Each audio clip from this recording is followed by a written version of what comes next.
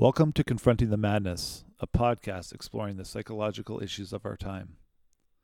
My name is Mark Corthius, host of Confronting the Madness. My guest today is Dr. Tyler Black. Tyler is a child and adolescent psychiatrist and suicidologist who has been in clinical practice for over 10 years. He is the medical director of emergency psychiatry at BC Children's Hospital. On top of clinical duties, he is an assistant clinical professor at the University of British Columbia and a researcher specializing in suicidology, psychopharmacology, and video games.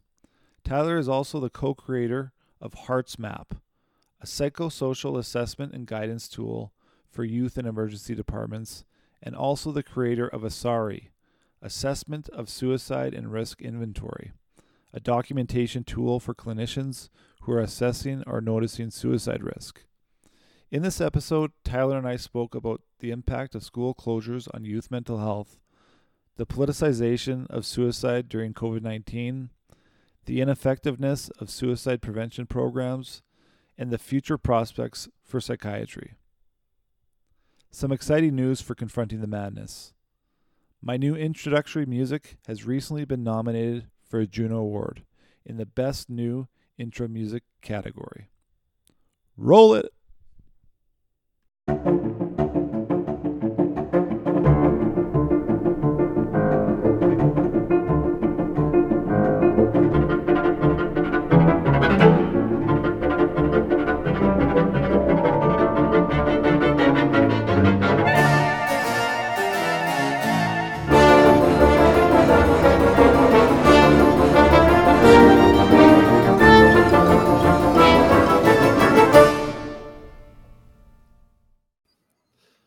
Dr. Tyler Black, welcome to Confronting the Madness. Thanks so much for joining me today. Thank you for having me. For those of you who don't know, Tyler and I know each other through a very intimate circle called Twitter, and I've been very impressed by his threads on a number of issues, including suicide, school closures, and other matters related to mental health. Tyler is a child and adolescent psychiatrist and the medical director of the Children and Adolescent Psychiatric Emergency Department at the BC Children's Hospital in Vancouver, BC, where he has worked with thousands of families during his 12-year tenure. Tyler's also a suicidologist, emergency psychiatrist, and psychopharmacologist. So amongst all those things, which to me, I guess the first question I'm curious about is, to be a child and adolescent psychiatrist in and of itself must be a very, very challenging job. And to be a suicidologist and an emergency psychiatrist seems to be highly, highly stressful. So I'm just wondering how you've coped with your workload during the last 15 months of the pandemic. And then maybe could you just walk through some of the ebbs and flows of the demand? Because I know early on in Edmonton that I think a lot of folks were maybe staying away from hospitals just because of the fear of the pandemic. And I'm just wondering from your perspective, how it's all been for you for the last 15 months. It's been rough. I've actually just started a 3-month leave after going pretty much straight for the whole pandemic. We did have pretty much every area in medicine had that initial month when the pandemic first started where things really just cooled off as we got ready for, a lot of it wasn't that we weren't busy because what we were actually doing was preparing for surges. What would happen if there was a pandemic outbreak in one of the units in the hospital? Where would the kids go? What would we do if there was a psychiatric emergency with someone who was COVID positive? There was a lot of preparation work during that time. So we're actually very thankful that, we didn't see the surge of presentations at the same time. It would have made it all the more challenging. Fortunately for kids in BC, the hospitals never did get overwhelmed. Especially Children's Hospital didn't get overwhelmed, so we were always sort of at capacity. But there was a really interesting phenomenon during the pandemic, which was, if you were in cardiac surgery, if you were in ophthalmology, if you were doing if you're doing things that were procedural, maybe you were Mhm. a general pediatrician, there was a significant decrease in the number of presentations during the heights of the Mhm. pandemic. And you would see this, you know, reflected in emergency department presentation numbers and all these types of things. But for mental health, it was just steady. There's there's media narrative and a common narrative, especially on social media, that Mhm. there's this flood of kids presenting to emergency departments, but with psychiatric concerns. But really, what it is just a relative difference because everything else decreased, but mental health just Mhm. kept on chugging. And though our numbers are they're high. They're not record highs. Mhm. I've been doing this for 12 years. I remember a strong surge in 2012 and a really big surge in 2017, and 2020 was kind of at those levels. So it wasn't this unprecedented tsunami of presentations, Mhm. but it Mhm. was pretty busy, Mhm. such to the point that we started to get pretty overwhelmed and fatigued. Everybody's a little bit more irritable. You can't do a lot of the team building things that used to do in hospitals, like Mhm. hang out and have lunch together. Let's go Right. for a walk. You Yeah. have to go to your room and sit and eat lunch by yourself. And so everybody's just a little bit more irritable. Things are a little bit more challenging. So, I was in a position where I started to have some health problems in February. So I decided to take a few months off. And I've just affected that starting now. But I can't deny it's probably been the most stressed I've been in my 12 years. And like you Wow. said, I'm an emergency child Mhm. psychiatrist. I'm Mhm. high stress all the time, and this was a big peak of stress for sure. And was the stress, I mean, was it just the unknowns and the changing dynamic of COVID, or and Mhm. also having to isolate from your peers and not having that social interaction, like I all mean, those that's combination of things? yeah, it's got to be all those things. The stress of the own never bothers me because I'm an emergency psychiatrist. I Mhm. I accept whatever's coming. I like Right. to prepare. A lot of physicians, a lot of people in healthcare like to operate by algorithms, and I never do that. I operate by principles, and Mhm. when you operate by principles, they never fail. So I never feel like I'm unprepared for something that's coming. But it was a lot of the isolation from my peers. I worked Mhm. really hard to do a lot of team building. This is a very high stress job. And so our nurses and social workers, physicians, residents, medical students, we would regularly, and I mean like regularly, I'd pick up lunch for them and bring it. And we all sit on the Mhm. deck, we'd all sit at a table somewhere and chat about how things are going. And just removing that ability to de-stress, to have that camaraderie, I think really, really affected things a lot. Mhm. And Mhm. then watching, everyone else had to do pandemic stuff, but they had less clinical work. In mental health, we had to do pandemic stuff plus all of our clinical work with a Mhm. slightly reduced population of clinicians because some people, due to age or illness, weren't able to come into work. Mm. So it was kind of like everyone else got the space and time to breathe and plan, and we didn't. So it was very challenging. And so at the front, I think this was more maybe back into spring of 2020. You had written a long thread on Twitter about school closures, whether they're good or bad, and Hmm. maybe just talk to the audience about your perspective on school closures. Given Yeah. today is May 6th, and in Alberta, I don't know about the rest of the provinces, presumably all across the country, schools are going online from K to 12, and that's obviously having impacts on me as a father. But Sure. talk about the broader impacts and the pros and cons, I guess, that you dissected Yeah. with school closures. I was pleasantly surprised to see how viral that thread went. Mhm. It's so viral. I wrote it, I think, in July. Maybe it was June. I can't remember when I wrote it. But every now and then I'll get a flood of German retweets, and I'm like, oh, it's spreading in Germany right now. I'll get a flood of retweets in the Netherlands. I'm like, oh, Yeah. okay, now I get to translate Dutch, and it resonates with a group of people. What I saw that was really frustrating around the time that I wrote it was in the discussion about should we return to school. Remember, this was after the first wave. Mhm. Um, there was still no vaccine. There was uncertainty about what to do because schools had largely shut down across North America and then went online, and then some hybriding. We had just a scarcity of data of what to do with Mhm. kids, because Right. most of the research wasn't involving kids. Even in BC, they don't test kids. It's so rare to get tests of kids, and it wasn't until a few months ago that tests of kids were routine.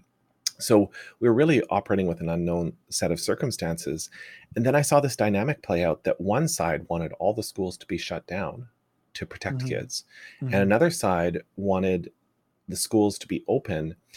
And I could tell that there was a political difference between these two Mm. groups, Yeah. Yeah. largely the ones that would have, pro-Trumpy messages, or Mhm. maybe a little bit of an anti-vaccine message or an anti-COVID generally. There's some COVID denialism, those types of Mhm. things would be on the side of schools opening. But there was also that general right bend of the economy is more important than human lives. Mhm. And you saw some really gross things like, well, the weaker people will die, but if you're healthy, you'll survive. And you're Mhm. like, whoa, how Mhm. eugenic do you want to get in Yeah. this conversation? And on the other Maybe that side, was those German tweeters. yeah, well, it was, honestly, I have to say a lot of it came. I'm still surprised how much of it came from Ontario. Mm. Ontario Online just has a really strong, very strong right wing group that seems to have this conflation of right wing politics plus anti science, Mhm. and it's interesting to see it coming out of Canada, but. On the other side, you had people just totally protectionism about the virus. We have to lock down everything forever, and what I wanted to try and do in my thread is show the nuances between the two. Of course, Mhm. we want kids to be at school whenever it's possible to do so, whenever the virus is maybe not rampaging in that community, whenever there's adequate protections for teachers and kids. Of course, we want kids in school. At the same time, this idea that returning to school promotes mental health is just counter to everything I've done for 12 years. The busiest times of my life are when school is going, and the Mhm. least busy times in my life are when school is off. Right. And I'll remind everybody, I'm an emergency psychiatrist. So Right. every kid who presents in crisis in BC, I know about. I hear about them. We see the numbers. We get hundreds of kids, thousands of kids at BC Children's Hospital, and our peak times are school days, and our off Mhm. times are Mhm. non-school Mhm. days. And Mhm. that's because school is a major driver of stress for kids. Mhm. Academic performances, family conflict over school, um, time management, social issues, bullying, even teacher abuse. I mean, everything that we put onto schools is not noble. Schools are daycares that weren't really designed to be daycares. They're lunch programs that weren't really designed to be lunch programs. Um, and there are social hierarchies in schools that make schools really rough places for some kids. Yep. Yep. Um, you know, 15 years ago, it was not fun to be a gay or trans kid in a school. And today, it's still not fun, Mhm. although it's getting better. And there's still racialization, minoritization, whole bunch of bullying. Um, and then there's all the academic loads. You know, so what I wanted to do in my tweet thread is really articulate that schools are a cause of stress. So if we are thinking about returning to school, we can take the gas pedal off. We don't need to push so hard to get kids learning everything they were learning in grade 6. Like, okay, maybe they won't learn about the aorta, in grade 6. Right. Maybe they'll learn it in Right. grade 7. This isn't some great loss for humanity. Mhm. Mhm. There has to be some balance between opening schools when it's possible, closing schools when it's necessary, and when schools are open, recognizing that we have to change a lot about schools to make them safer for kids and their mental health. Before the pandemic, I was advocating all the time for schools to be less focused on academics, give less homework, be more flexible with time, don't count attendance like it's some kind of hero's badge. Mhm. Um, I'm currently taking time off because I'm not feeling well. That's what you're Right. supposed to do. Mhm. And if we want to encourage healthy kids, we have to make schools a lot safer. So I was pleased to see that it went well. It was well received. I think it's interpreted more as an as a pro lockdown thing than I've intended it to be. Mhm. And Mhm. I'm always very clear that I believe that schools should be the last thing to close and the first thing to open in a pandemic. Like, you shouldn't have Yep. bars open and schools closed. That makes no Right. sense. Yeah. Um, Yeah. but No, it's yeah, interesting. I forgot, the main thrust of the thread was around, um, because again, there's been so many interesting political left versus right around psychological well-being through the Yeah. pandemic. This was one of those where Yeah. the right was saying you need to keep schools open because that's beneficial for their mental health, or it's Yeah. detrimental for their mental health. They would Whereas you were all. saying actually that's not true based on the evidence, right? Yeah, and schools themselves can be challenging. It was really gross. I've done suicidology now for 12 years, and I've never seen suicides politicized in this way, Mhm. where the evocation of children dying by suicide was used in a political argument to open schools. Mhm. Kids are going to die by suicide. You want a whole bunch of kids to die by suicide, and Mhm. here I am with the knowledge of suicide being a major killer of kids. In the first 4 decades of life, it's in Canada number one or two, depending on the year you look at it. But at the same time, it's still a rare event, Right. and a lot of a lot of people are going to die of COVID in Canada, and it's not even going to get the number of suicides that are going to occur aren't even close. And so to see this over amplification of suicide for a political aim, it was heart wrenching. It was gross. It I could just imagine every family I've worked with who's had someone die by suicide, to see their child's life summed up on, you know, can they go to school or not? Right. Well, Right. a lot of the kids who die by suicide went to school, Was Yeah, and and maybe and as and a factor in their definitely, temptations. Yeah. Yeah. most of the times we look at causative factors. It's very hard when someone dies by suicide to look at what caused it, because you can't ask the one person who Right. knows best. But school stresses are found in about half of the cases of child suicide. Um, it's usually a close second, or first over, or family stress and school stress being the big drivers of suicide in kids. And just to take a step back, curious why did you want to become a psychiatrist, and then the Mhm. suicidologist? eh, Like what was your motivation for the work that you do today? Yeah. Well, I wanted to be a doctor since I was like in grade 8. I watched an episode of ER, and I think Eric LaSalle was playing Peter Benton, and he did some awesome surgery, and he did the fist pump in the hallway, and I was like, I want to be that guy. Um, and I was just singularly focused on getting into medical school. It was like something I really wanted. I've always been someone who cares a lot about other people, and really does, like, I really do want people to suffer less. And I thought, well, if I can do this, I'd like to try. So I worked. And as I got through undergraduate at the University of Alberta and stuff like that, I started to work in a lab for psychopharmacology. I was doing my pharmacology degree, and it opened up this entirely, I don't want to say it's like untouched, but Hmm. I mean, the amount of research that's necessary in mental health Hmm. for us to fully understand what's going on inside people's heads, Hmm. both the thinking processes as well as the biological processes, Yeah. and all the factors and influence. I mean, I wonder if we'll ever get there. I wonder if we'll ever Unbelievable. have the mastery of the brain that we have, say, of the heart, or we have of say joints, or those types of Hmm. things. But I saw this like untapped field, and I was like, man, I'm such a curious person. I Hmm. always intellectualize, and I always want to learn more. And I was like, there's so much to know in mental health. So I started becoming quite interested in psychiatry. As I went through medical school, it was clear that I loved talking to patients. I didn't really like procedures that much. I was okay with them. I loved suturing. Like, it's still one of my favorite things to do. And if I did it enough, I'd still do it, but obviously I don't do it enough to still do it.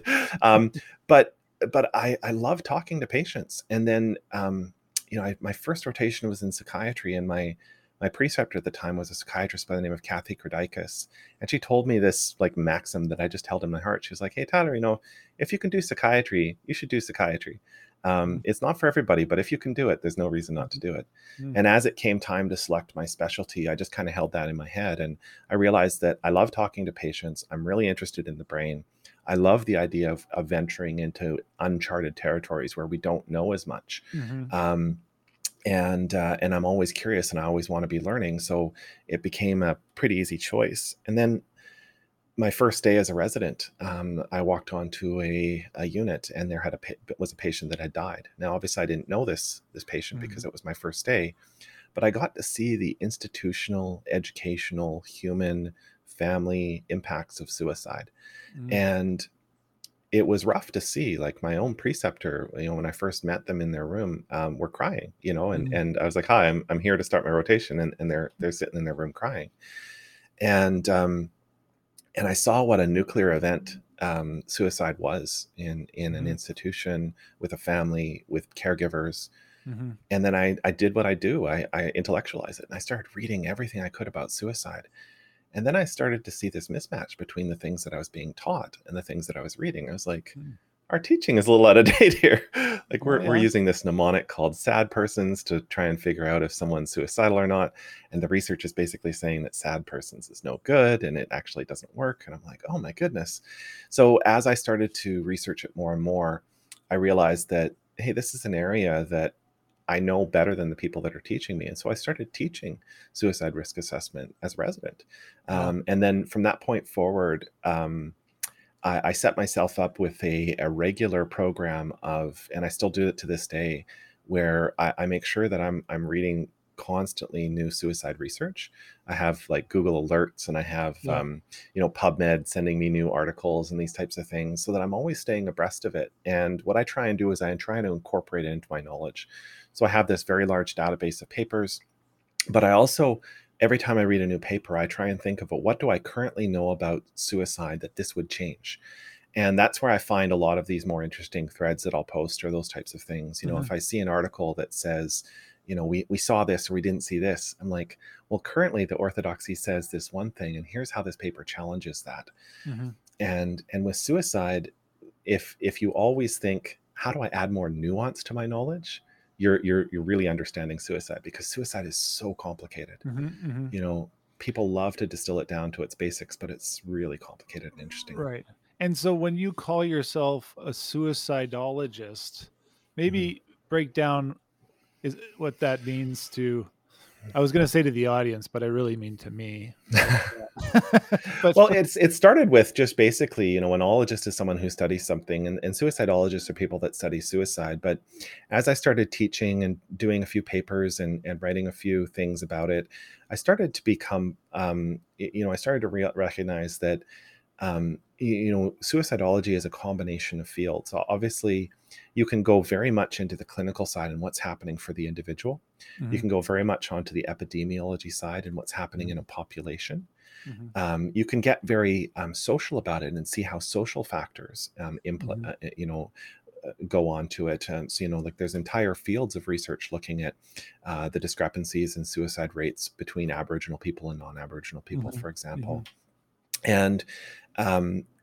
And so, it's a very broad field that can be very technical, very personal, very social, large or small.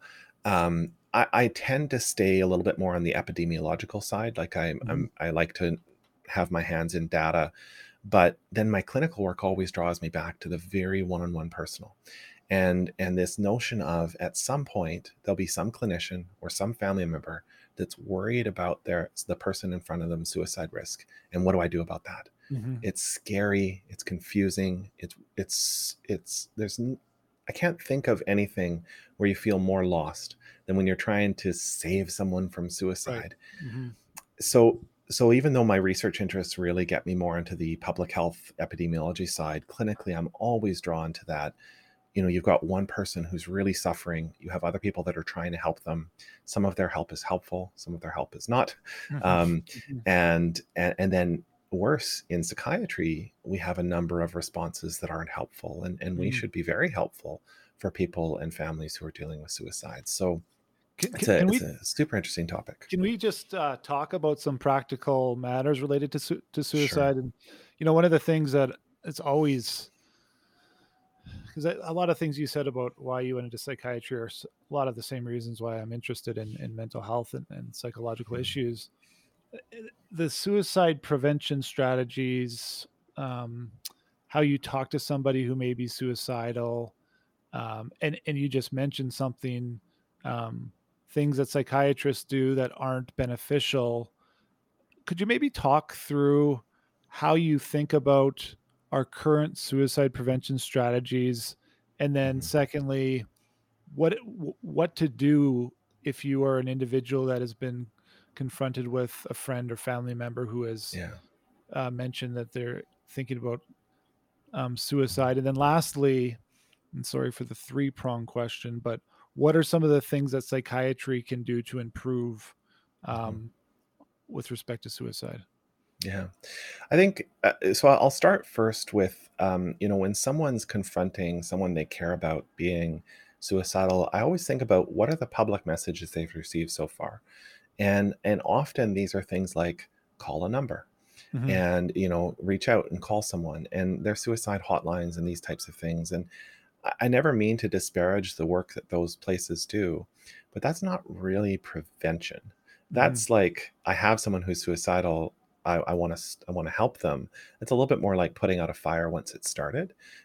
So we wouldn't really call, a firefighter putting out a building Right. prevention in this. Prevention. And so, you know, I think a lot of our messaging, unfortunately, it creates this othering. Are you suicidal? Call this number. And I'd love there to be a larger conversation that all of us at any point are at varying degrees of suicide risk. Now, I don't believe I'll ever die of suicide, and I Mhm. certainly don't think I would, but you could put me in situations where I'd consider it. Um, if you diagnosed me with ALS and I had months to live and I was going to deteriorate, I might apply for medical assistance in dying in Right. Canada. Yeah. Hmm. Um, if I was on top of a burning building and I had the choice of burning to death, dying with smoke inhalation, or jumping, I might jump. Um, Hmm. if I was abducted by a terrorist organization and they were threatening to behead me, and I saw something that could, end my life quickly, I might do that.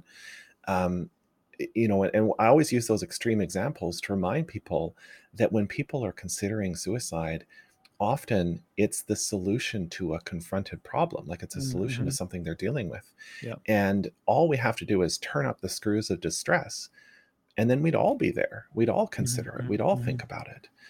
Um, and in the same way, so this idea that there's people out there that are suicidal and there's people out there that are not is really not a great way to look at it. I like to look at it more of like the influences. So when someone's having suicidal thoughts, you want to be less about you should do this and a little bit more about what's going on for you.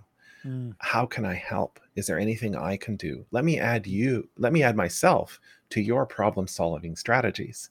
Um, and this is the type of universal response that can actually work. For example, if I had ALS and someone said, how can I help you? And I said, well, I can't afford my wheelchair. Hmm. Let's find a program that gets you a wheelchair. Like, Hmm. if it's a universal response that even in the extreme situations can help. And then in the people who maybe aren't at the level of having strong suicidal thoughts, but they just want to talk, it opens up the conversation in a non-judgmental way. So I always like to tell people, if you really want to help people, try to be less informative of what they should do and more Hmm. listening as to what's going on for them. How can I help you? And if they open the door and say, I can't figure out anything, I can't figure out how to help myself here, that's when you can offer suggestions. But, Right. but people like to start with their suggestions. I've been feeling Hmm. really depressed for a weekend. Oh, you should exercise more. It's not like, oh, what's been going on for you? What are your Hmm. pressures? Hmm. You know, so I think having a little bit more of a general curiosity for what's going on for the person, and then recognizing that when you're trying to help someone off, you can't be superficial about it. You should call this number. It sounds a lot like talk to that other person, to the Right. person who's Right. suicidal. Let's call this number together. Hmm. I'll sit here with you. Let's see what it's like. If that's not good, maybe I'll call my doctor and I'll ask what I should do. Or I could call a suicide hotline and ask what I should do for my friend if you're too scared to call. Like, some of this messaging comes across a little bit as, haven't you considered doing X? And it's, of course Right. they've Right. considered it. They need help. Yeah. So I'd like to see a little bit more personal connection when it comes to helping people. And if you're someone who's carrying that burden of worrying about someone, you also have to recognize that you're carrying a burden that you can't fully care. There's nothing we can do to completely control or change or modify someone's motivations. Hmm. And so you have to approach it with the, I'm going to do everything I can to help you, but ultimately what they do is their own decision approach. And I see a lot of people who will take the approach of, they're not going to do that on my watch. Mm, Well, it's really setting yourself up for being very disappointed in yourself, for suffering yourself, for trying to do the impossible. right. I know many people who've had people in their life who've died by suicide who've really felt like they've missed warning signs. And I've always wanted to reach out to those people and say, those warning signs are really, really general, and they would not have been very helpful to you in the Right, moment. right. Like looking more sad is a warning sign. Well, okay, Yeah. what do we do with that? So I think if you take a nuanced approach to suicide, it always benefits you. And in the same way, curious and open and connected and caring helps out a lot. And do Yeah. you think that government created suicide prevention strategies are have been have they been a good use of money? Like, like when you see in Edmonton, they had this campaign around, I don't know, it was like 12 people every day die by suicide or something, just to highlight it. Like, is that actually beneficial from a evidence-based perspective? I think awareness about suicide is unnecessary, Mhm. because suicide is just a pervasively, you know, I work with kids. Kids understand suicide by age 8, 9, 10. Like I don't think we need a lot of awareness about suicide as a Mhm. problem. And then there's always this kind of counter pressure of, the more you bring suicide into the news, you wonder, am I having any sort of contagion effect? And contagion is controversial in a number of areas. I'm not sure that public messaging about suicide causes contagion at all, Mhm. but you have to be cautious about it. Yeah. Is your messaging, a self-fulfilling prophecy? Like, you talk about Mhm. suicide all the time. Are you going to create someone thinking more about suicide? But I know that there's government ways to make it work. So you look at, the famous example I always use is Japan, which is almost always held up as this area where everybody's dying by suicide all the time. And certainly 14 years ago, their suicide rate was astronomical, about 28 to 30 per 100,000 per year, which is about Wow. double what Canada's, or triple what Canada's is now. Triple. But they've had a sustained government effort to reduce suicides. It's everything. It's making sure that their subways have suicide barriers. It's messaging. It's more social supports. It's restrictions on work hours. It's supporting seniors. It's like a pan government approach. Mhm. And in 2020, their suicide rate was 16 per 100,000 per year. Wow. So they So have so came down really, really, really significantly, almost mm, half. wow. And so I can, there's been really successful efforts. There were farmers in Venezuela, I believe, that were dying of pesticide overdose, and so the government started rationing the pesticide, as opposed to letting people buy big, bags of pesticide. And sure enough, suicide rates plummeted in Venezuela when that happened. So means restriction, I think, would be a really Mhm. good thing. We do have a gun problem in Canada. We like to point at America all the time and talk about their Mhm. gun problems, but by far and away, um, gun deaths in Canada are suicides. Mm. Um, and so means restriction comes into it. I think the government has to get more serious about that. But then I think more about the just the basics. And we don't have real-time data collection. We're not going to get our pandemic answers of what's happened in Canada till late 2021 or early Mm. Mhm. 2022. How can you possibly be reflexive with suicide knowledge when it takes you years to get data? Right. So And sorry, why is that? Just not enough funding or effort by the federal government to it's the organizational structure, the hierarchy. Mhm. Coroners investigate deaths that are suspicious, and any death in which suicide might be involved is investigated, and those investigations take time. But there's not really this national network of data collection. And with the frequency of suicide, the numbers I'll often cite are per 100,000 people, 10 per Right, 100,000 per year. right. So I'll give you an example of a town, say like Kelowna, which has 300,000, 400,000 people. I don't know what it Yeah, is at this yeah. point. Three or four suicides. What sort of epidemiology can you do around 3 or 4 suicides per year? You need to be doing larger national collections. Mm, mhm. Um, so so there has to be this concerted effort to get real time data. For example, it could start with suspicious deaths, bringing those in, and what are the demographics of those people, then the results of the investigations. Instead, what we do right now is we wait for the coroners to issue a final cause of death, and then that is sent to Stats Canada, and then Stats Canada gets it and then publishes it after they process the data. So you're looking at a 1.5 year lag to getting suicide information in Canada. So for the pandemic, we won't really have good data on that for the foreseeable future. Is that?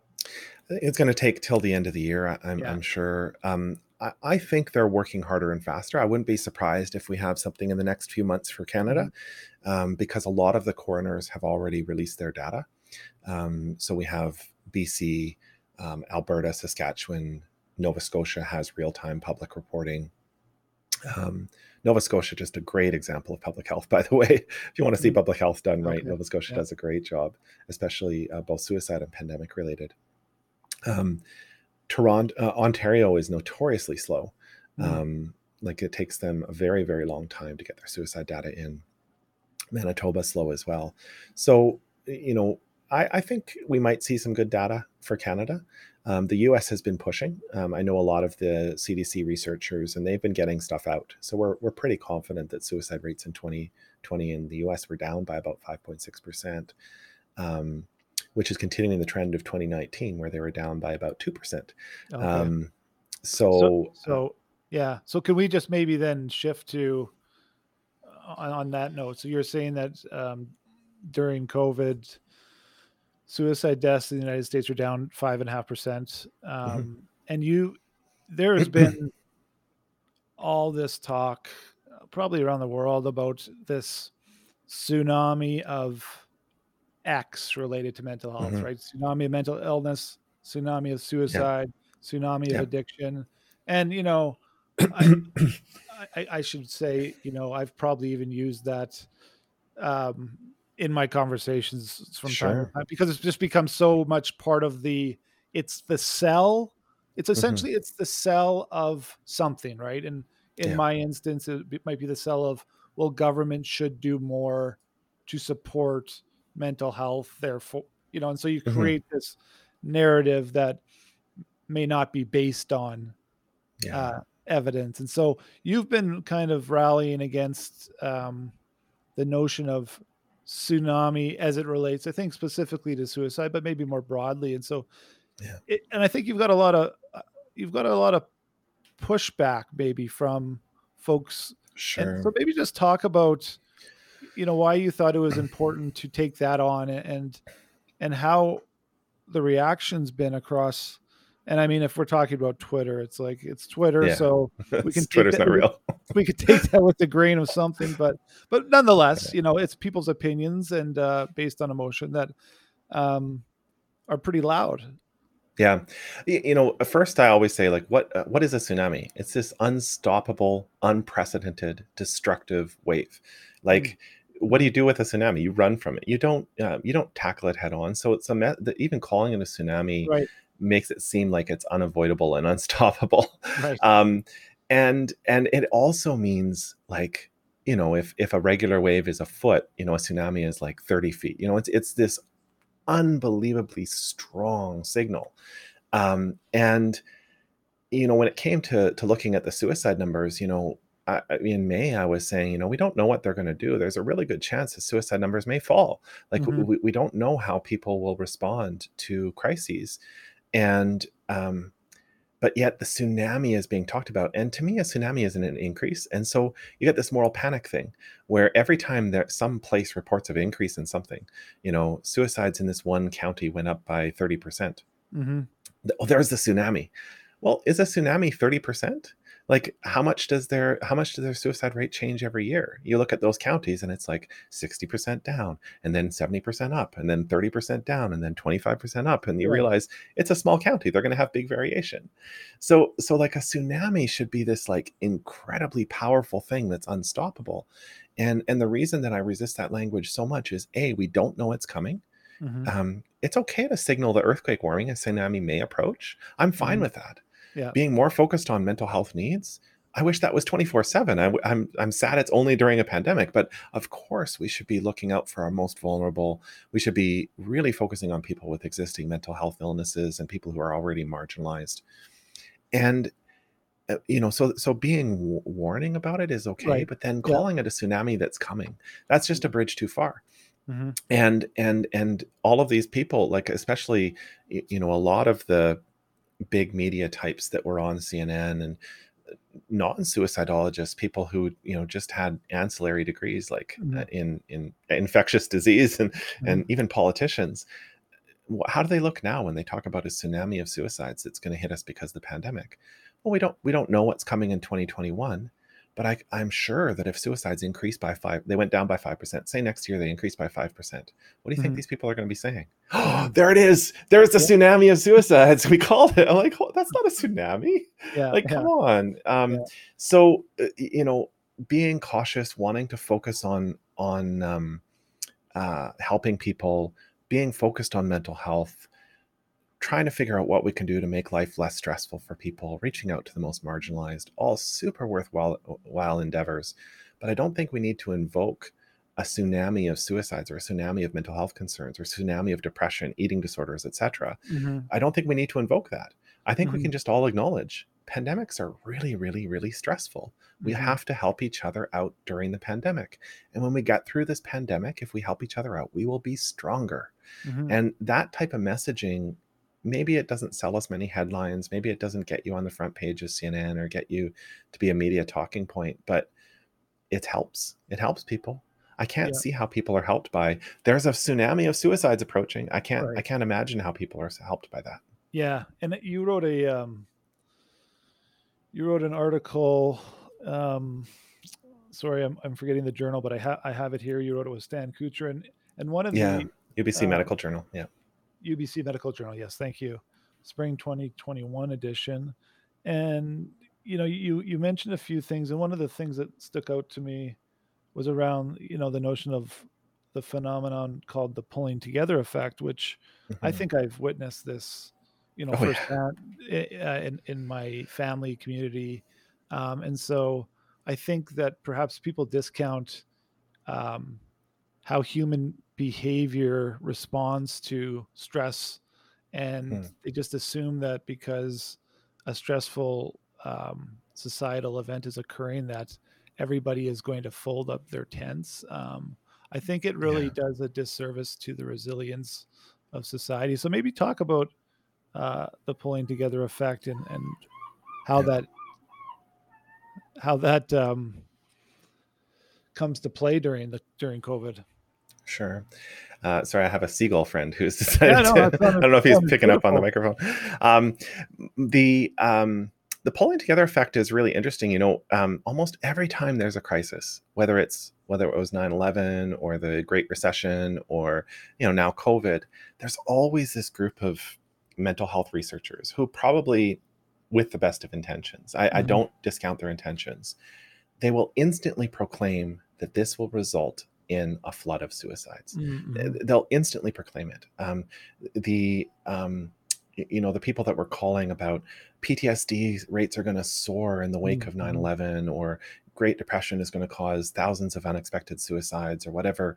Um, they're always quick to do that because, like you said, they focus on the stressful event part of the Right. stressful event. Right. 9/11, I remember watching it. I was in medical school at the time. It was really, really distressing. It shaked your world beliefs. What does safety mean if the Right. Twin Towers can come down? Yeah. And I was in Edmonton at the time at the University of Alberta. We evacuated our building because we didn't know if we were going to be next. Really? Like it Wow. was it was something.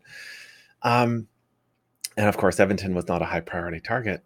The the pulling together effect is this really um, demonstrable and felt effect. You see it every time a crisis occurs, but you don't account for it in the stress of that event. Mm. So it's just the way that our brains work. We tend to think about how stressful something was, and we forget about all the amazing things that happen. What happens after a flood? A ton of donations to the Red Cross. Right. What happens when a community has a house go up in fire? The community rallies together and gets gifts for those people that lost everything in the flames. Mhm, mhm, When I was coming home every day in March, when we didn't know what we were dealing with in the early phases of the pandemic, at 7 o'clock every day in BC, I could hear the applause for healthcare workers. mm, And mhm, I tell you, I'm not ashamed to admit this. The first time I heard the healthcare heroes clap, I had worked maybe 4 or 5 days in a row, very long days. We were in preparation for this thing that we thought was going to come, and just, we were really worried about it. mhm. And then I came home and I heard this applause and I just started crying. Wow. I went out to my balcony. I was just listening and I was just crying. I called my wife and I said, I can't believe they're applauding for us, because my wife is Mhm, also mhm. a healthcare worker. We had to go in. We didn't have a choice of staying home. We were in at Right. work. Yeah. We didn't have enough PPE at the time. We didn't know how to protect ourselves, but we were just Yeah. working. And it was incredibly uplifting to have the community come together. And so the pull together effect is this recognition that in times of crisis, when communities pull together, it can actually protect against suicide. We see it almost every single Christmas time, every single Mhm, holiday mhm, time. Pretty much every culture in the world has an end of year celebration where family comes together. And at the end of the year, December, we see a decrease in suicides as people come more together. There's mhm, this myth mhm, out there that holidays are associated with suicides, when in fact the reverse is true.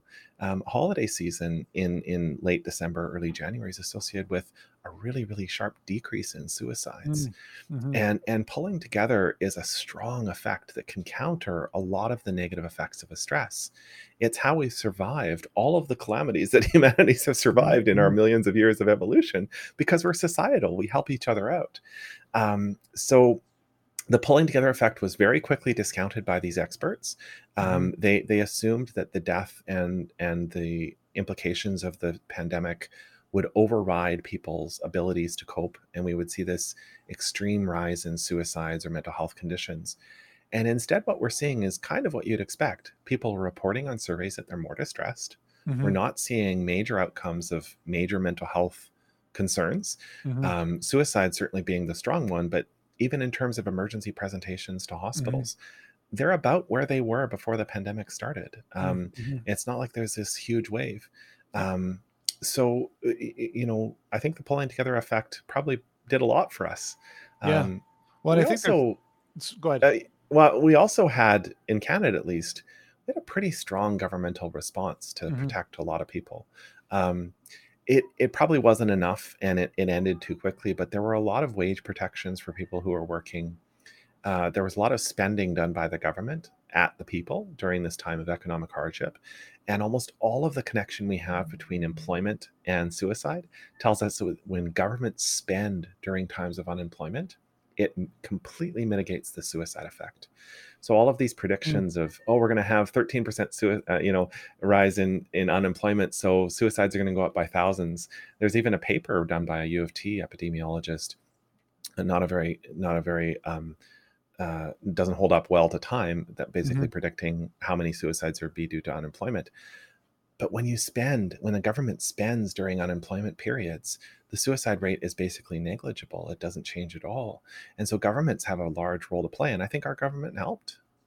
Mm. Yeah, and just back to the pulling together effect, which I find, there's something profound and beautiful about that. Hmm. When such, and it's, I think it's somewhat sad too, where it takes something like COVID-19 for us as a community to really Yeah. um, take off our masks and become community, like really, really community minded, and just Hmm. think about the broader society. But I think Yeah. it's quite profound, and I totally agree that I think when times are at their worst, that's when society can be Hmm. at its best. But we do actually recognize it, because almost all of the post event stories that come out of the news are always the warm, how a community pulled together Mhm, stories. mhm. But we disconnect those things in our brain. The event was the event, and then this thing is just this feel good thing that happens afterwards. Right, But right. that thing that happens afterwards is a direct response to the event. Mm, And so, in the net, it is sad that people have to have crisis to pull together. But humans do it all the time. I'm on Twitter all the time. I see someone tweet like, I need help with X, and then a whole Yeah. bunch of people just kind of jump on and say, hey, I can send you one. When people reach out and when communities work together, it's really incredible how much you can boost someone's resiliency. You can make someone kind of at their lowest point recognize, all these strangers are willing to help you out. You're part of Mhm. something larger. And Yeah. that's really cool. Yeah. And the coolest thing for me is not only the benefit to the recipient, but it's the benefit to the giver, Mhm. because that, I think that's something that's, people talk about it, but it's so understated that to lend a helping hand feels so much better than to be given a helping hand. And there's Yeah. gratitude on both sides, but to be able to support somebody, if you have the capacity emotionally, physically, Hmm. financially, Hmm. um, I can't underscore enough how profound of a positive feeling that can give you. So, Yeah. anyways, Yeah. can I shift gears a bit and talk about psychiatry more Sure. generally? Yeah. Um, how would you characterize the state of psychiatry today? I always find mental health is in the position of being one of the more prolific health concerns that people have.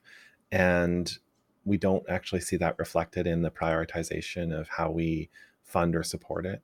Mhm.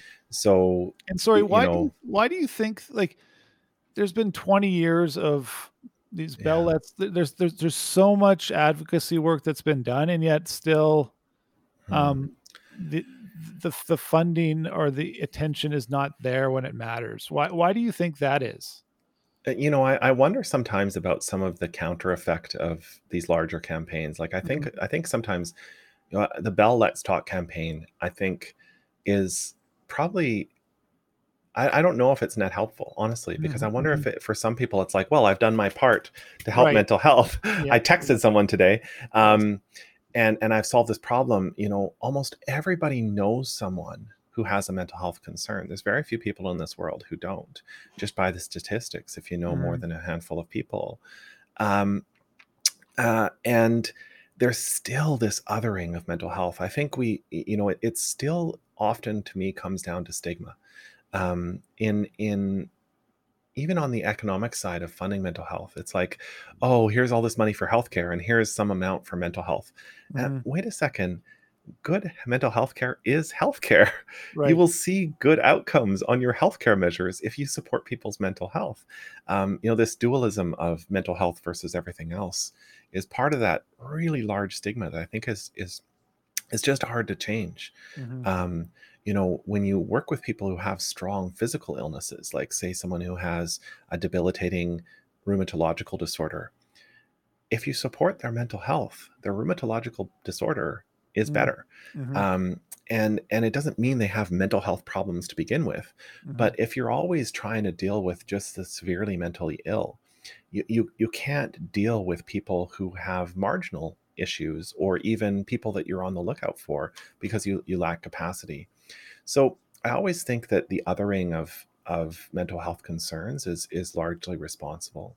mhm. This idea that, well, it happens to those people, allows it to be something that just gets marginalized, and it's just been marginalized forever and ever.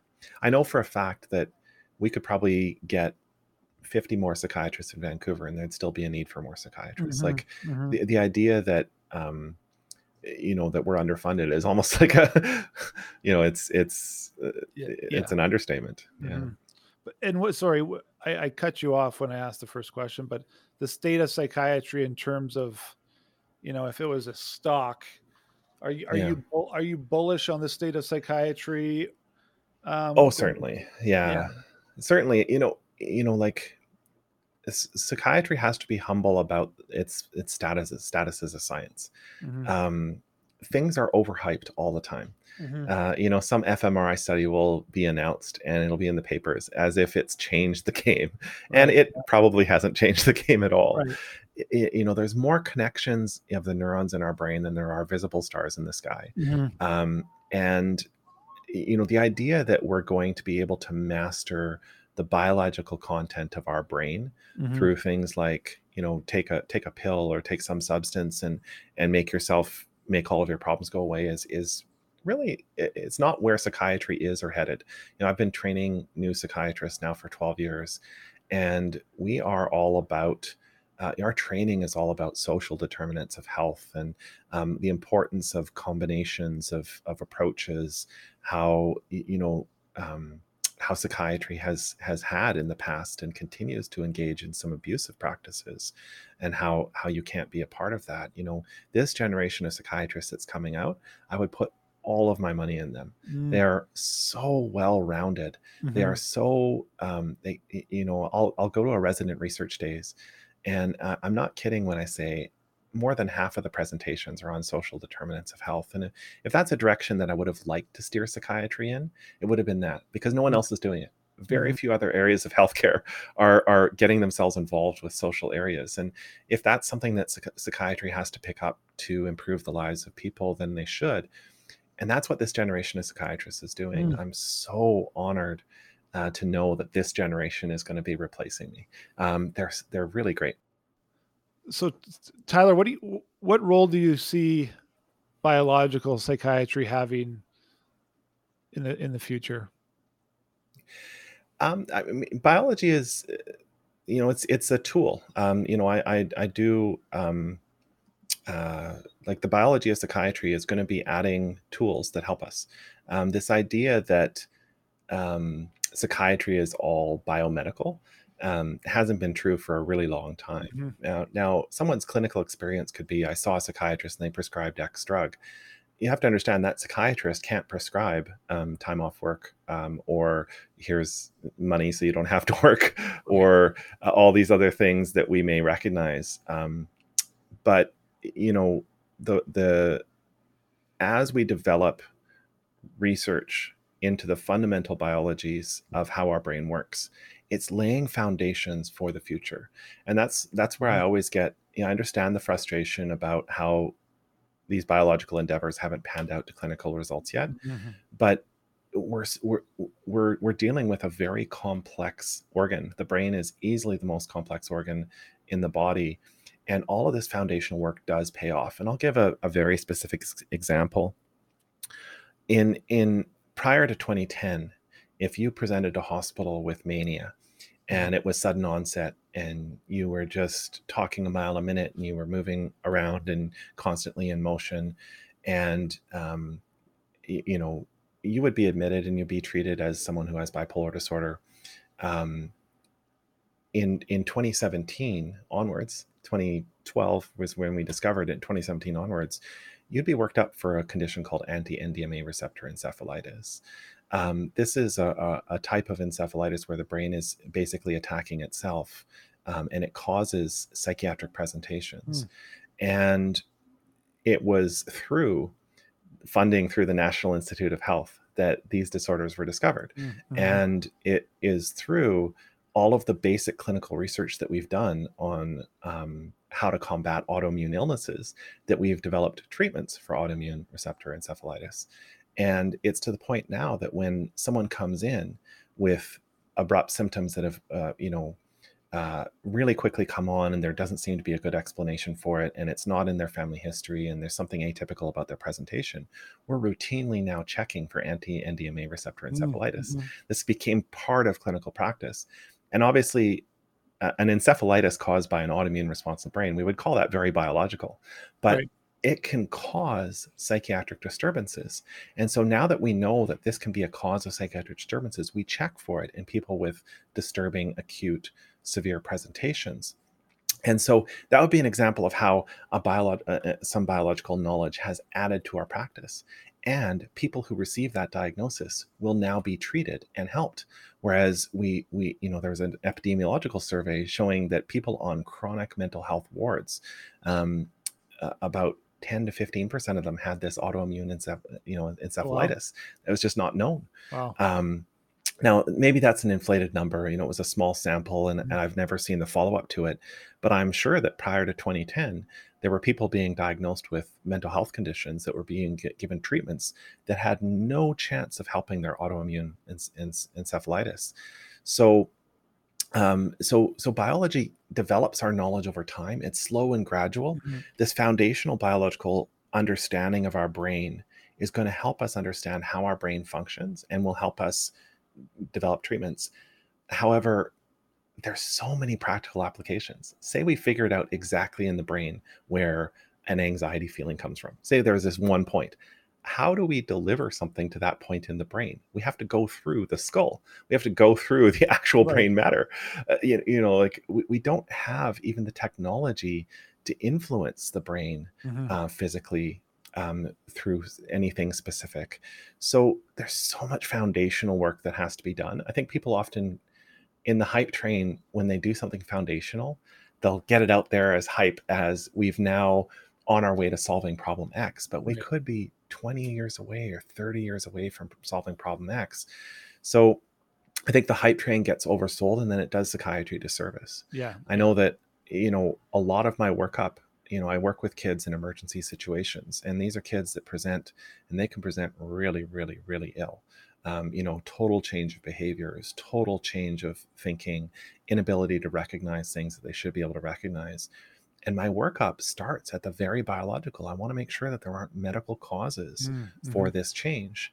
And because of the research that's been done, the things that I can test for has expanded and expanded and expanded to Mhm. the point now that if I go through that battery and I don't find anything, it's it's much more relieving than it Mhm. was 20 years ago, 30 years Right. ago, where there was a small battery to be done. Right. Um, so I think biology plays a large role. I don't think it should be oversold in psychiatry. Psychiatrists love to talk to patients. Psychiatrists, when they see patients, one of the first things they do after they see them is they develop a formulation. What are all of the factors in this person's life that have led them to come to my office today? Mhm. The social factors, the biological factors, the history factors, all of the things that have happened in the way that they think and their relationships, and how if those things all come together to this presentation that I see today. And the output of that is, we put it into a diagnostic code and we prescribe some form of evidence-based treatment. But there starts with a desire to understand people on a whole level. And psychiatrists need to be given time and space to be able to do that because they want to. Mhm. Of course, the system we work in, we're overloaded and Mhm. and we've become consulting prescribing machines. Right. But given our free will, we would be spending time with our patients, really trying to understand what's going on for them. A lot of people can be helped without biology. And I had yeah, that's very well said. It's not an either or. It's we need both. If we Mhm. think about social determinants of health and also the biological um, underpinnings of how the brain works. So Alan Francis, whom I had on the podcast, we talked a lot about the DSM and medicalizing normal. Just wanted to get a few thoughts from you Mhm. on what's your how do you think of the DSM and um, diagnosis in general? Yeah. I can't say I'm the biggest fan of DSM-5. Like I'm not as anti like well, Alan Francis did DSM-4, so I understand his, he probably expected a lot more out of DSM-5. DSM-5 had this noble goal of really sharpening up what we did in DSM-4. And then it ended up basically becoming DSM 4.1 with some changed language. Mm, And it didn't really solve any of the central problems with DSM-4. So I can't say I'm the biggest fan of DSM-5. I think it made a few good changes, like the artificial separation of Asperger and autism, mhm. and getting rid of that I think was probably net benefit. Um, but when it comes to um, generally in diagnosing, I think people misunderstand what a diagnostic procedure is. People often focus on the diagnostic label that's given. Well, that's a code. That's something that I have to send to the government when Right. I'm, billing the government. If I were in the States, it would be to an insurance company. It's just a code saying this is the category I'm putting it in. And the DSM is not set up to be an etiological thing. It's not supposed to tell you what caused their illness. It's really just there to say, if you see these syndromes occurring together for a specific amount of time, this is what we're going to call this. It's a Mhm. classification Right. system. Right. But the diagnostic procedure, and this is where, a lot of the antipsychiatry, especially the antipsychiatry psychologists, because I don't think they understand what medical training is. This is where I think they overassume what psychiatrists mean by a diagnosis. Because the diagnostic procedure is when you take the person's story and all of the other information you can find, you take your objective findings, the things that you yourself see, you synthesize them together into an impression as to what's going on for this person. And then you develop a plan to tackle that impression. Diagnoses are never intended to be infallible statements about who a person is. Mm-hmm. They're, with all the information I have, here's all the things I can think of that would explain it. And here's the most likely one. And here's what I'm going to try and do and help this most likely one. And that's what the diagnostic system is. And I can understand to a patient, I can understand to people who maybe don't understand medical philosophy as much, how it feels like the diagnosis is kind of like this label, like, oh, now you're diabetic, or now you're depressed. But really the label is a classification of a phenomenology, like the phenomena that we see before us. It's a classification of it that helps us determine what our approach to it is going to be. But there's so much wiggle room in there. I'm not demanded, if I diagnose depression, treat it with X. It's not a demand of me. It's, when people have this classification of systems, here's what the evidence says. Consider that in your approach. And in Canada, we're very lucky. We don't have as draconian guidelines, but we have guidelines that are there to help us. So I think there comes a, I love teaching diagnosis to medical students. I'm huge into the philosophy of medicine. There's a really good structure of subjective, objective, impression, and plan that reinforces itself, that drives you towards the truth, that allows you to re-examine diagnoses if treatments aren't working, or if harms occur. There's so many things that go into that, that I'm very proud of diagnosis. And so on Twitter, it comes out in, the binarization of Twitter. There's people that are like, diagnoses shouldn't exist. And I'm like, well, if you didn't call it depression, people would call it something else. What would you call the person who's on the street talking to themselves? You have to have a name for that. And if you're not going to say, okay, those aren't hallucinations, that person isn't psychotic, what are you going to say? The part that bothers me is the confusion of diagnosis and etiology and cause, because so many of the anti-diagnosis people really believe that trauma is at the heart of all mental illness. And I can say unequivocally it's not. Trauma is not at the heart of all mental illness. If I walked through life and then all of a sudden I had this anti-NDMA receptor encephalitis attacking me, I would become very mentally unwell at that time. There's lots of people with personality disorders that do not come from broken homes or have not been subjected to a significant abuse. Now, it's more prevalent in certain disorders, but I see a lot of the anti-diagnosis people wanting to say, we're going to remove all of the biological and all of the psychological, and we're just going to focus on the social. It's all about trauma and things that have happened to you in the past. That's all. And we've done that before. That's what the pre-50s psychiatry was. That's, prior to having science in the mix, it was all what's happened to you and let's look at your past. And it was all Freudian analysis and all these, that's all it was. And it's not like things were leaps and bounds better. So, I think that confusion of diagnosis and etiology is where I see a lot of the frustration come in. And just on trauma, because it seems to have, there's been a reemergence of trauma being, as you say, the underpinning of significant mental illness into adulthood.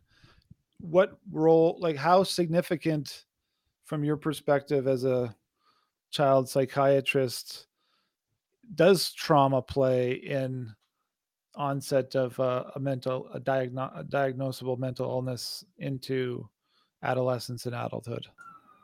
Well, that's a great question. I mean, and sorry, I have sirens. It's okay. It's a really great question. Trauma is a major, it's a major fire starter in someone's life. When someone has an early trauma, it can cause lots of challenges with how they approach the world, how they trust other people, how they're seen, how they're treated. and how they might even consider themselves. A lot of kids, especially younger kids, when they're being abused, kids know what's going on, but they can't interpret it properly. So they'll Right. internalize it a lot and they'll make it about Mm-hmm. themselves, and it's some quality about them. I'll work with lots of survivors of trauma who will blame their 4-year-old self for not fighting back. And it's like, Mm-hmm. you were four, and so when trauma occurs, it's a really significant thing. I did a Twitter thread on true prevention of suicide, and one of my arms of that would be systemically and you know with significant funding and effort, ending child abuse. I mean, if you really wanted to prevent suicides in this world, Mm-hmm. um, starting with ending child abuse would be a really good place to go, Mm-hmm. and child maltreatment. But obviously, that's easy to say and very hard to do. So I think trauma plays a really large role. Um, in that order, when you think about trauma causing a large role, it's undeniable. When you go the reverse order, when someone has a problem, it's because they've had trauma. It becomes a lot more complex. Mm-hmm. If A leads to B, it doesn't necessarily mean that B is caused by A. It's a basic logical fallacy. Uh-huh. And I see a lot of diagnosticians, a lot of clinical psychologists, a lot of advocates, maybe from their own experience, because Mm-hmm. they had trauma growing up Mm-hmm. and they had this thing. They can't see the larger position that, say, a public psychiatrist like myself does. I see people whose trauma has unbelievably impacted them, and I see other people who've had trauma who it has not impacted them that much. In fact, they've been extremely resilient in the face of that trauma, Mm-hmm. Mm-hmm. and they've developed nothing but healthy coping strategies. I've seen people with no history of trauma with severe mental illness, and I've seen people with histories of trauma with mild mental illness or no mental illness. So this idea that trauma is the central factor is overplayed. But man, I mean, the things that I see, Mm-hmm. I obviously I can't share them, but even sharing the concept of them would crush a lot of people. I mean, Mm-hmm. there is severe trauma going on to kids in this world, and significantly tackling it starts with supporting parents. It starts with you know programs that are designed to enrich young children's lives, Mm-hmm. um, such that if they live in areas of deprivation, that they have an enriched life. Ending areas of deprivation would likely have an increased protective effect against child abuse, because we know one of the risk factors for being abused as a child is living in a chaotic environment, living in an environment Mm-hmm. of deprivation. So trauma is super important, and I'm very okay with focusing on trauma. I Mm-hmm. think if we really wanted to change a lot of the problems we have, it would start with focusing on trauma. But as a be all end all, I just can't go there. Right. Yeah. And it's Yeah. I read this and I'll wrap up here shortly because I know we're going to be at time soon and I have a couple Mhm. easier questions for you. But I'm just Sure. reading right now From the Ashes by Jesse Thistle. Have you? Oh, I haven't heard of it. No. Um, anyways, it's a story of trauma and addiction and growing up as a young Métis boy in Prince Albert, Saskatchewan, and just the traumas that he had to endure with his brothers as a young Mhm. 3, 4, and 5 year old. And I could only, given my upbringing, which was fairly stable, Mhm. um, I can't even fathom how that would impact your paradigm of the world. So, um, Yeah. anyways, couple questions for you before we let you go. Just curious on who some of the most influential thinkers in your lifetime have been and have informed kind of the Yeah. way you think about work and life. I owe so much of my sort of communication efforts to some of the really good skeptical thinkers, the science skeptics. Mm-hmm. So Stephen Novella of The Skeptic's Guide to the Universe, probably one of my big science heroes, and his whole team Okay. there. For me, my passion for science and knowledge comes from like the Carl Sagans, like the ones Mm-hmm. that just they made you wonder about the world in a way that it just fuels like a total curiosity.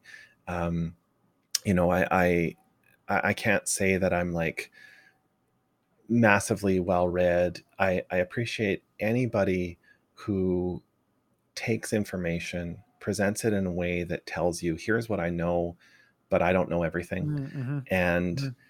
and that's what I loved about, you know, Carl Sagan. That's what I still love about Steve Novella.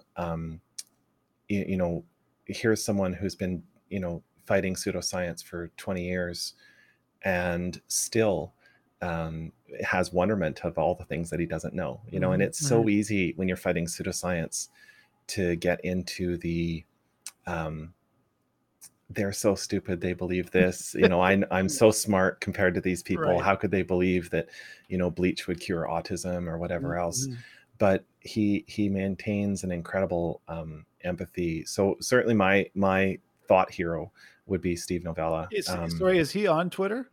Is he active He's on? not. Oh, okay. He's not. I think he may have a Twitter page, but I don't think he's He's not active that on active. it. Okay. Okay. Yeah.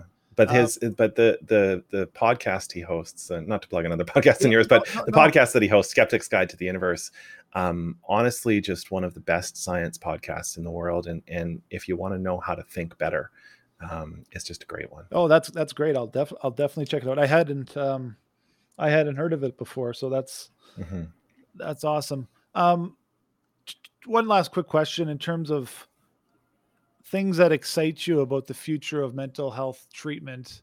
I've obviously gone down like because I've always been, you know, I was really into repetitive transcranial magnetic stimulation and Hmm. responded that, you know, and so you know, because in part as a person who raises money for mental health, it's a very difficult thing to do unless it's a building or because it's not as though Yeah. they have the gamma knife or some six. So there's never any things, you know. And so in Hmm. part you're like, wow, this is really interesting. And then psychedelics comes along and it's just Hmm. become this thing, which I think you've wrote some skeptical comments around just some of the research that's been done. But what excites you? Like the integrated use services and Foundry in BC, is that Yeah. something that you Well, think is what I look forward to the most is because I'm such a tech head, you know, I love the idea of combining, because I work with kids and Mhm, kids are so mhm. tech fluent. Yep. Anything to me that combines technology, accessibility, and communicating with kids Mm-hmm. is just it's so exciting to me. Like right now we have all of these old stodgy rules. Like if I'm a physician, you Right. know, I have to do X, Y, and Z. And but I can imagine some time where I'm communicating really real time with a kid in distress when they need me, Hmm. because kids are often like that. They're really happy to talk when they need you, and then as soon as the moment's over, they don't want to talk. Right. Um, uh, you know, and more of a connectedness. You know, when I see the kids' embrace of social media, everybody wrings their hands about that and says, "Oh my God, what's going to happen? You know, this is going to be awful." Um, but think what always blows me away is how socially aware and passionate this generation of kids Hmm. is. So, you know, here I am, a child psychiatrist. I'm working with kids all the time. I see, you know, kids in the most amount of crisis. And the one thing that excites me the most, the generation of kids that's replacing all of us old, bigoted, Hmm. you know, stodgy, conservative, really discriminatory people. Hmm. This generation of kids is incredible. Hmm. I can't wait to see the world that they create. Hmm. The way they use technology is so less functional and so more artistic that there's going to be such creative ways to solve problems that we wouldn't have even been able to anticipate with our old brains. So I really look forward to that. Okay. And so do you think that a virtual care in terms of you having a one-on-one session with a child, um, in terms of effectiveness versus in person, um, Yeah, to me, effectiveness is availability and practicality. You know, there's a lot of people who, for whatever reason, we would have no shows. And right. sometimes it was economic. They had to take two Hmm. buses to come Hmm. see me. Right. Sometimes it was scheduling. They had a basketball game and they couldn't make it. Sometimes it was personal. They weren't feeling under the weather. Um, but so making yourself more available and using virtual technology will almost certainly improve efficacy. And the other thing that everybody needs to see, and once you see it, it helps so much, in being a participant in your health is tangible results, Mm-hmm. like Mm-hmm. actual practical results. If a kid comes to me because they're in suicidal distress, and I ask them what's going on in their life, what's going on for you, and they give me a laundry list of things that are attacking them, I say, okay, I'm going to call your school. I'm going to ask them to give you a break for no homework for the next couple of weeks, and maybe forgive your term. Just give you the marks you got last term. Don't worry about this term. Just focus on rest, relaxation, connecting to your counselor. Go to school for the social elements. Don't worry too much about the academic. They of course, I don't know if that intervention makes them better or not, but when they come back to see me, they're thrilled to come see me because they're happy to report things are so much better now that I don't have to worry about homework for the next little Mm-hmm. while. And so practical would mean, I have problem X. Can you help me with problem X? And if I'm setting up appointments with someone every 4 weeks, I'm basically relying on the randomness of, in the last few days, is there anything I can be helpful to you Right. for? But the more, if I can make myself available without burdening myself to always be on, because that's not possible, Mm-hmm. I see virtual technology really helping Mm. with that. So I think it's going to be really cool. Yeah.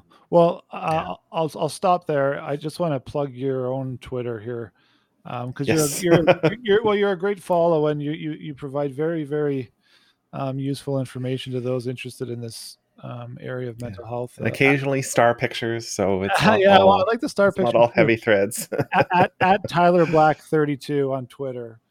Yeah. Tyler, you've been very gracious with your Thanks time, so and much, I've Mark. thoroughly enjoyed Yeah. talking to you. And keep doing all the great work you're doing in BC.